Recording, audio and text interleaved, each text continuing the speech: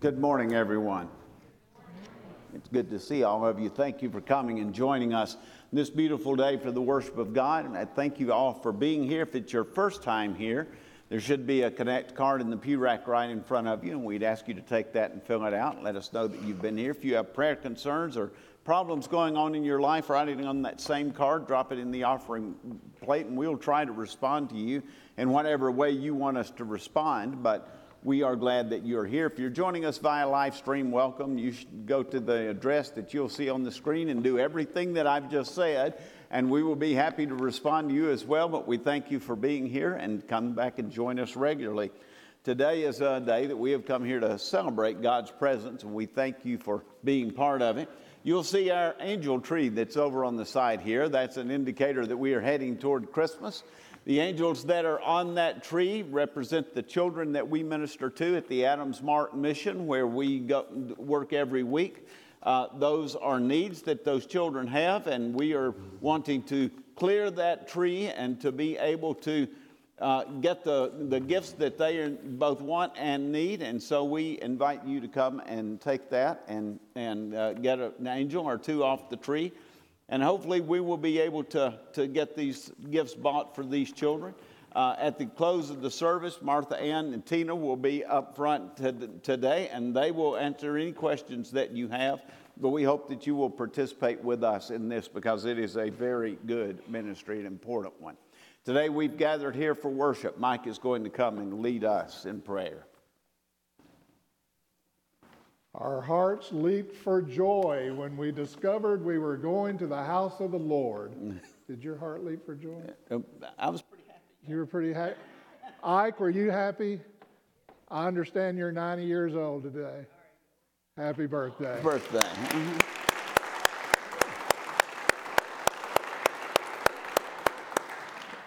Let's have a prayer, shall we?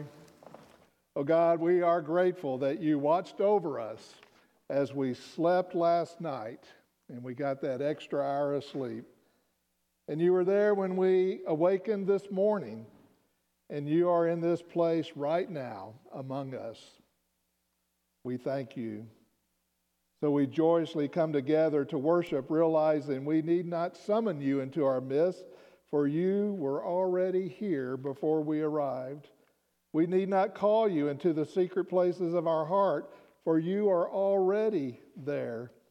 We only need our eyes of faith to be opened, that we may see you, that our ears to be unstopped, that we may hear you, that our minds to be renewed, to be made sensitive, that we may know you, our hearts to be made tender, that we may receive you.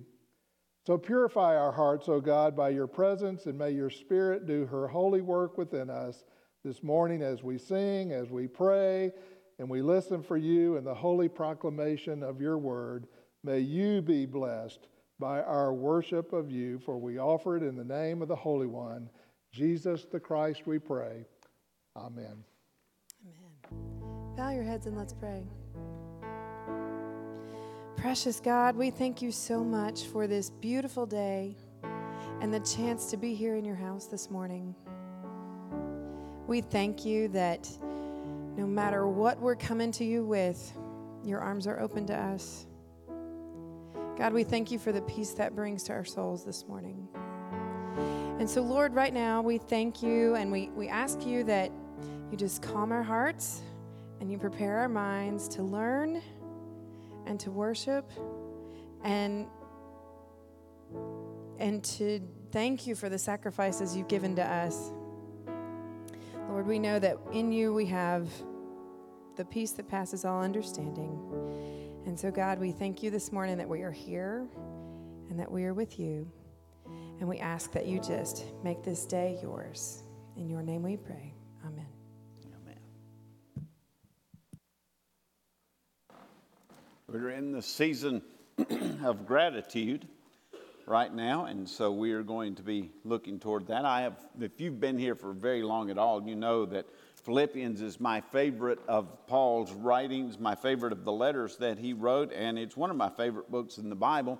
We're going to be looking at Philippians today, from chapter 4, beginning with verse 4. Rejoice in the Lord always. Again, I will say rejoice. Let your gentleness be known to everyone. The Lord is near.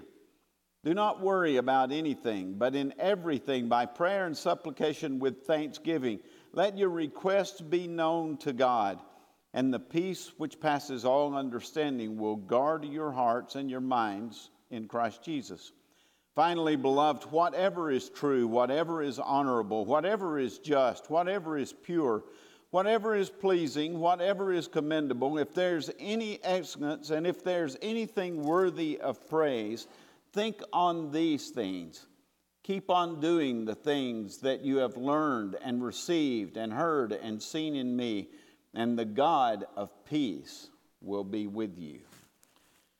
Last Sunday morning, Dr. David Washburn preached on giving as gratitude. Today, I want us to think about an attitude of gratitude. I don't remember who it was, but one of the great philosophers said, gratitude is not only the greatest of all virtues, but it is the parent of all virtues.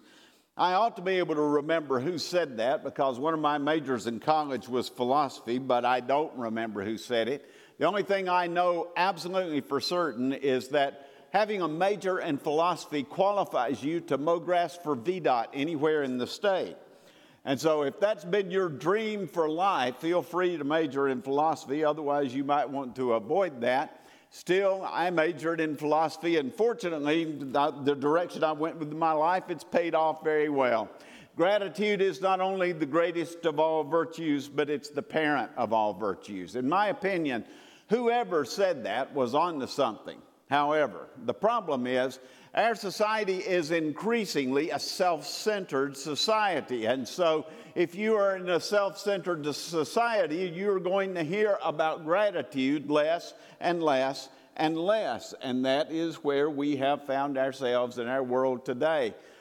We need to be a people of gratitude. It's not good that gratitude has fallen by the wayside in many, many ways, because gratitude is a positive way of thinking that can affect every part of our lives, and it's a learned behavior. We aren't born grateful for anything. It grows from what we think, or to say it a different way, gratitude does not come naturally. It comes from what we have been taught. I had about as much fun at Trunk or Treat this year as I have ever had since we have been doing that. One of the reasons that I had such a good time is because I was walking around with my granddaughter most of that time. Many of you who are at Trunk or Treat said that you saw Adeline several times during the course of the night. That's true because she went around getting candy at least 4 times and maybe more than that. And I thoroughly enjoyed watching her going around getting all of the candy that she could possibly get. The positive side of all of that was that she said thank you to just about everybody who gave her candy, no matter how many times she went by. Once in a while she'd forget and I'd have to remind her, but generally she said thank you to everybody as she was going around. That didn't come naturally, folks. What came naturally was getting all the candy that she could get. But she said thank you to just about everybody because that's what she had been taught to say. Her mom and dad has done a very good job of teaching her to express her gratitude to people. Papa taught her that he wouldn't say no if she wanted to go around the trunks 10 times to get candy. My job as a grandfather is to have fun with my granddaughter. Their job as a parent is to fix it when she gets home. And I thoroughly enjoy making things as difficult for them as I can because that's what Eric did for me. Anyway, it's their job to teach them the good things in life, and they've done a good job of that. She learned to say thank you when somebody did something nice for her because she had been taught to say thank you. Gratitude does not come naturally. Babies aren't born saying thank you. Babies have their own personal and selfish agenda. Hold me, feed me, change me, rock me, walk me, play with me, and do it right now. Not once did my children or grandchildren ever say thank you to me for taking care of them. The only thing that I got out of changing their diapers was peed on. All of that is very cute and it's fun as long as they're little. But when we get to be 16 years old up to about 98 years old, it ain't so cute when we're being selfish in life. The Apostle Paul said, when I was a child, I talked like a child, I thought like a child, I reasoned like a child, but when I became an adult, I put away childish things. There are quite a few adults in our world who need to get well acquainted with that verse of Scripture, because I don't think they ever have. Maturity, tell Jesus I'll be done in a minute when the phone rings. Maturity and gratitude, they are a process of the mind. You have to learn certain things, and those are some of the things you learn. Those come from what we are thinking, from what we have been taught to think. And that's what Paul was trying to get across in this passage of Scripture that he gave us. He was trying to teach those Christians at Philippi to fill their minds with the best things, even in the face of the worst circumstances. I've said it before, but the church at Philippi was by far Paul's favorite church that he ever planted. And those people dearly loved Paul. They were one of the few churches that sent him money and sent him help while he was in prison. Paul loved that church and they loved him, but Paul knew that he was about to die, and he was afraid that that church was going to become bitter and angry and pessimistic when that happened. And so Paul told those people to think about positive and noble things, because he knew thinking on the positive can lead to gratitude, and gratitude can lead to joy. And as I've said so many times, there's a big difference in joy and happiness. Happiness is circumstantial. Good things happen, we're happy. Bad things happen, we're unhappy. But joy is knowing that God is with us in whatever the circumstances happen to be, and we can draw on His power and on His company to be able to deal with whatever comes to us in life. Now, at this point in the sermon, I want to conduct a little experiment. I want you to think about what you're thinking about right now. Some of you are thinking, is he ever going to shut up? Some of you are thinking, how long is this going to go on? Some of you are thinking, where are we going to eat lunch after this is over? Some of you are thinking, are we going to be able to get there before the other churches let out? Some of you are thinking, what are we doing this afternoon? Some of you are thinking, what time are the kids' ball games? Some of you are thinking about bigger things than that. You're thinking about health problems that you may have or that a family member may have. You may be thinking about some problem that is bigger than that a family member is facing. We may be thinking about work or the election that's coming up, or when are we going to start our Christmas shopping this year? Years ago, I was preaching on something, and don't remember exactly what, but I turned around to address the choir as I was doing it, and I happened to look back at our organist, Joetta, and I noticed that she was writing. And so when the service was over, I went over to Joetta, and I said, Joetta, were you actually taking notes on the sermon this morning? She laughed and looked at me, and she said, actually, I was making out my grocery list. Now, let me come to her defense, which I didn't do at 8:30. She had to listen to my sermon at least twice and sometimes 3 times. So she had the right to make a grocery list after she had listened to the others. And she could quite often quote back to me what I had preached on, but I didn't tell any of that this morning. I just enjoyed throwing her under the bus. It was just fun. I told her when she made out her grocery list, I said, someday this is going to come home to haunt you. She never imagined it was going to be 20 years, but it was fun.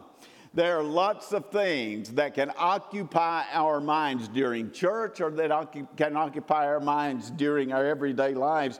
But the Apostle Paul has given us a list of things to think about that are never going to lead us down the wrong road, and it can lead us to an attitude of gratitude. Whatever is true, whatever is pure, whatever is pleasing, whatever is commendable, if there's any excellence, if there's anything worthy of praise, think on these things. That was Paul's version of the power of positive thinking. You can't think of those things and have an ungrateful life. However, what's interesting about this positive list that Paul gave us is that this isn't a Christian list. This wasn't even a Hebrew list that Paul gave those people. This was a secular list of Roman values that were found in Roman writings. They were carved on the sides of Roman buildings. They were even used by the Roman army during their training. This was a list of virtues that the church at Philippi would have been very familiar with, because they had seen them hundreds of times in various different places. So, Why did Paul use that very secular list to drive home a point to the Philippians? Well, Paul was using it to make the point that even pagans and unbelievers can aspire to higher thoughts in life, but the church had the power to make those thoughts come true, because the church had the power of God, and God can focus us on what is right, what is just, what is pleasing, what is good. And if we will allow God to empower our focus, the end result is going to be a life of gratitude. Gratitude changes things. One of the greatest preachers and writers of the late 19th and early 20th century was a British pastor by the name of John Henry Jowett. Jowett once wrote, "Gratitude is a vaccine, an antitoxin, and an antiseptic. It is a vaccine to prevent the invasion of a disgruntled and discouraged spirit. It is an antitoxin to destroy the poisons of cynicism and criticalness, and it's an antiseptic to soothe and heal the troubled spirit. Gratitude helps us fill our minds with the best and not the worst, with the beautiful, not the ugly, with things to praise, not things to curse. Cultivate an attitude of gratitude and see the good things that will fill your minds as you trek through your daily life with God." That is what the Apostle Paul was trying to say in this passage of Scripture. Gratitude is a way of being in our lives. It's a matter of the mind and a matter of the heart. When we focus our virtues on God, it'll lead us to the peace that passes all understanding. And what is the peace that passes all understanding? It's knowing that God is holding our hands and He is guiding our minds. He wants to lead us to what is good and positive in life itself.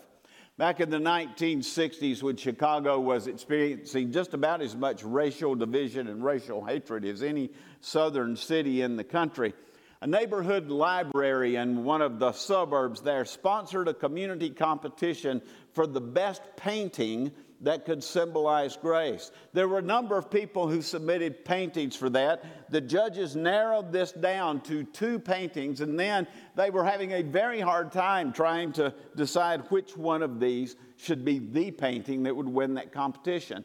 One of them was of a majestic lake that was so still and it was so tranquil that it formed a perfect mirror for the hills and the trees and the sky that was all around it. This painting was titled Perfect Peace, and the idea was that peace was a stillness that made everything in life reflect beauty and wonder.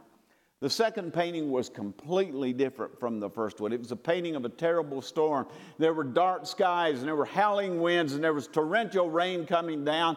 The trees in the painting were bending almost to the ground. There was debris flying everywhere. But right in the middle of this raging storm was this little bird that was perched on one of those rocking limbs, and the little bird appeared to be whistling in the storm.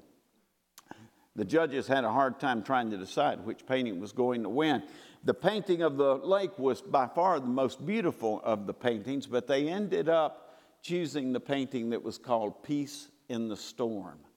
The judges were smart. They knew peace wasn't the absence of storm. It wasn't the absence of conflict. It was the calm assurance that not even the storms can rob us of the peace that comes from knowing that the storm will never have the last word. After World War II, the American Army found an inscription on a wall of a cellar in a Nazi death camp in Cologne, Germany. The inscription said, "I believe in the sun even when it's not shining. I believe in love even when there is no one there. I believe in God even when He is silent."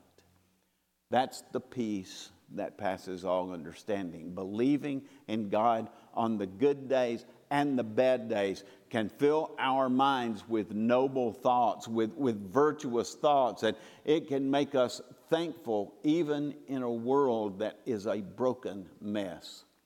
Philippians 4:4-6, "Rejoice in the Lord always. Again, I say rejoice. Let gentleness be evident to all, for the Lord is near you. Do not be anxious about anything, but in every situation, by prayer and petition with thanksgiving, present your request to God, and the peace that passes all understanding will guard your hearts and minds in Christ Jesus. Sooner or later, all of us are going to deal with the struggles and the heartaches and the difficulties of life. Are we going to lose our hope for tomorrow in the midst of them? Are we going to lose our confidence in today? Are we going to lose our sense of self-worth as we are going about the struggles of our lives? Or are we going to be able to rejoice in the Lord even when He's silent? Are we going to be able to focus our minds on noble things even when the whole world is focused on anger and division, which we see too often in politics these days? Can we be grateful even when our emotions are telling us to be bitter and pessimistic about life? Howard Olds once said, "To speak gratitude is courteous and pleasant. To enact gratitude is generous and noble. But to live gratitude is to touch heaven while we're walking on earth." Gratitude is a way of living. And that's what Paul was trying to teach us in Philippians 4:9.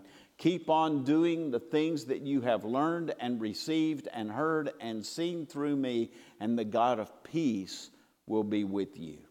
David Saucier was a NASA engineer and a Texas businessman who had about as good a life as anyone could ever have. He went from a picture of health to the very edge of death within less than 2 weeks when a virus attacked his heart and started destroying the muscles of his heart. The doctors had told him that he had less than a week to live if they didn't find a heart to give him a transplant. Saucier said he could feel his heart getting weaker by the hours that were going by. Then a doctor came running into his room and told him that they had found a heart that was a match to him. They had to get him to the surgery suite right then because the heart was on its way to the hospital. 10 years later, on the anniversary of that heart transplant, a Houston television reporter asked David how that heart transplant had changed his life. When he did, David said, "That heart transplant did several things for me. The first thing that it did was it gave me a new sense of urgency about life." He said, "It taught me that if you want to stop and smell the roses, or if you want to invest to make a difference in the world, you need to do it right now because we're not guaranteed of the days that are out in front of us." He said, "The second thing that transplant taught me was it gave me a new sense of gratitude." He said, "When I woke up from that surgery, it occurred to me that somebody else had to die for me to have this heart. And I was so thankful that some family somewhere looked beyond their grief to give me the gift of life. I wanted to thank them, but I didn't know who they were, so I couldn't. The only thing I could do was accept this gift and be grateful for every day that this heart was beating in my chest. And then I tried to do good with the days that I had been given by that heart." He said the third thing that transplant did was it made me want to walk as close to God as I could walk. He said I wanted to live the best life that I could because God had walked with me right up to the edge of the valley of the shadow of death. And then God had met me on the other side of this transplant, and He had continued to walk with me and to help me be grateful for who I was and for the gift of life that I had been granted. When you're living a life of gratitude, it changes everything. And if you don't believe that, just think about this. On the night before Jesus was crucified, Jesus gathered all of His disciples together. And then He took bread and a cup, and He gave thanks for His clay-footed disciples, and He gave thanks for the victory that was about to come from that cross that He was about to endure. He gave thanks for the future that was going to be out in front of them, even though He was about to experience the worst day of His life. And then after He had given thanks, He served His disciples that first Lord's Supper because He was confident and thankful for what those people were going to do, what those people were going to become. Death was right in front of Jesus, and yet He was thankful for what was still to come, and he believed that the best was yet to come through what he was about to endure. Jesus had an attitude of gratitude because his mind was full of good and noble thoughts, and those thoughts gave him that peace that passes all understanding. That's exactly what it can do for us right now, today. Today, I'm inviting you to eat this meal. We're going to eat this meal together. Let's be grateful for what this meal represents. Let's be grateful for the price of this meal. And let's commit ourselves to an attitude of gratitude, not only in this approaching Thanksgiving season, but in all of the days of our lives. Let's pray together.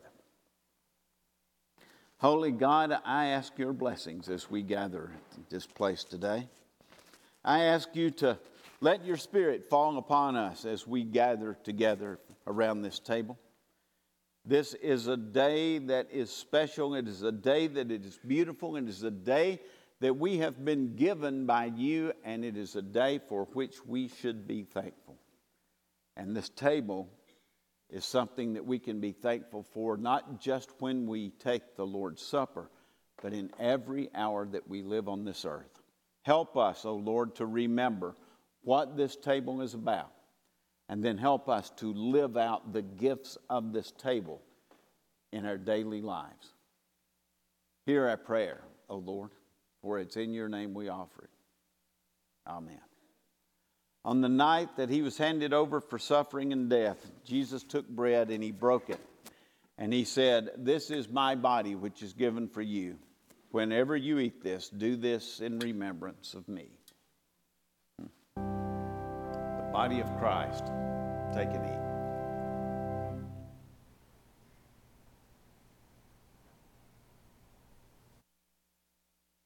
After they had finished the meal, Jesus took a cup and he blessed it. And he said, "This is the blood of the new covenant that is given to you for the forgiveness of sins. Whenever you drink this, do this in remembrance of me." The blood of the new covenant given to us for the forgiveness of sins. Let's drink together.